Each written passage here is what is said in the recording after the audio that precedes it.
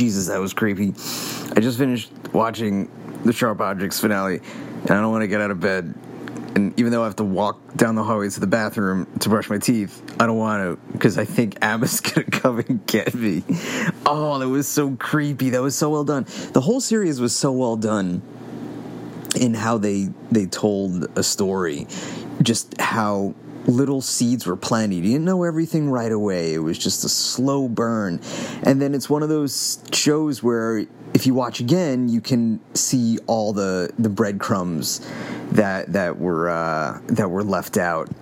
And it was just even with that twist, because I remember, like, okay, so after Adora was sent away, it's like, okay, you see them, you see Amma, you see Camille settling down, and it's like I knew how much time was left, so I was thinking, well, what else is gonna go on? I mean, okay, we're gonna get a resolution, and here's a resolution, but wow, this is a long resolution. What's happening? This is how I'm conditioned in watching TV. So I'm like, well, there's got to be something else going on. Like, what else is going to happen? And then, like, I started to get really anxious, like, the last couple of minutes, because it's like, well, is something going to happen to Camille? Like, what is going on? Is there going to be some revelation that we didn't know about? And then, of course, you find out with just the tooth in the dollhouse, and then seeing the figurine sitting on the windowsill, and then you see what happens to Emma's new friend May, and it just it builds and builds and builds, and then all of a sudden you find out, and then it's just that whisper, like, don't tell Mama. And it was like, holy shit, this is like a 12-year-old girl, and I'm scared. Well, just scared of the fact that someone has the ability to actually do that, and then I guess you can kind of understand just if the life that Amma had, just being raised in that environment and craving that much love and attention, and then being jealous of Nan and Anne and Natalie. That jealousy would lead her, to kill. Just in just to make a long story short, I'm sure there's little psychological things in there that would lead someone like Amma to kill. But then it's also the fact that her friends helped out too. So I wonder what the explanation for that is. Like why would her friends help Amma kill people, or at least be complicit in that? So, like, those two flashes during the credit sequence was very, very scary and very freaky. And then it's that very last scene where it shows Amma as the woman in white, So I would not have stuck at the end of the credits if my friend Erin texted me and said, just make sure to stick to the end of the credits. I just would have shut it off. I would have been like, oh wow, crazy. But ooh, yeah, those credit sequence, those flashes at the end were pretty friggin' scary. But the series as a whole was fantastic. Like when I first watched it, I mean, I love Amy Adams, love her. I think she's a great actress. I'm very much attracted to her as well, but I enjoy her work. But all the acting in general was really good. Just the writing, the use of the music was something that I fell in love with. Like, I'm a really big Led Zeppelin fan, and the fact that Led Zeppelin's not used in too many things.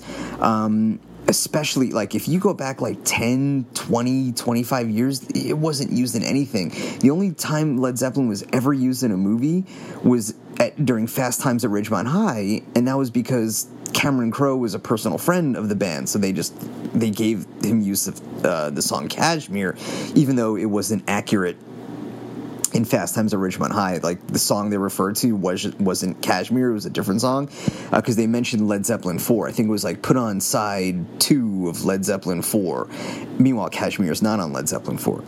But then as time went by, Zeppelin allowed, I know they sold rock and roll to a Cadillac commercial of all things. Immigrant Song was used in Thor Ragnarok. And I think that's the way it was used in Almost Famous as well, I think. But Zeppelin's very, very particular in what what shows their songs can be used in. And In the Light was used in Mindhunter very, very well. But the fact that the Zeppelin songs and the songs that were used, it was Thank You. It was Thank You. It was In the Evening. In the Evening is a very obscure Zeppelin song. It was on their last album, In Through the Outdoor. It's not one of their. It's not like, listen, it's no Stairway to Heaven. It's not one of their well-known ones. So it was Thank You. It was In the Evening, and I Can't Quit You, Babe. So again, not like Whole Lot of Love and Stairway to Heaven or Black Dog, which is what I liked. It was these relatively obscure Zeppelin songs, and the way it was used, like the way Thank You is used, to go back to Camille's roommate when she was institutionalized, and just all these, the way the flashbacks were used, because at least that's the way my mind works. Like when I think of something in the past, there's like a flash, and then if I see something that triggers it, like I think back to it, and just all the trauma that was in Camille's life, and it just shows how she thinks back to things, and just so well done, all the characters, the acting, the storyline. My only criticism was that I did think it was like a little too like Hollywood ending, how her boss, the editor, just came in, at the last minute to rescue her. I can understand it was used to build tension, and I was just, that was so intense about, you wanted Amma to get out of the house to get help, and she didn't get out of the house, and meanwhile Camille is dying because her mother's giving her the medicine, and it's like, oh my god, and Munchausen by proxy, that just freaks me out as well. So that is just horrifying within itself. So and just the reasoning behind that is just, absolutely just terrifying. So I just like the way everything was done with this, and I would love to watch this. I don't know about watching it again because it was just very disturbing, especially now that I know what happens, but I wouldn't mind watching it again with someone who has never seen it before. So that is something I wouldn't mind doing. Now I will just have to find someone to watch with, provided I can ever get out of my bed again. So we'll see. If you're brave enough to get out of your bed, make sure to get up and try and share and download more of these podcasts. It'd be great to hear from you. You can always rate and review and share, and that would be awesome. And you can rate, review, and share by, finding me on iTunes, Stitcher, anywhere where podcasts can be found. And you can just search music, movies, and more. And you can also find me on Twitter at MMAM Podcast. And that's the best way to do it. So have a good one, everyone. And I'll talk to you soon. All right? Well, not you directly, but you'll hear my voice soon enough. All right. Bye.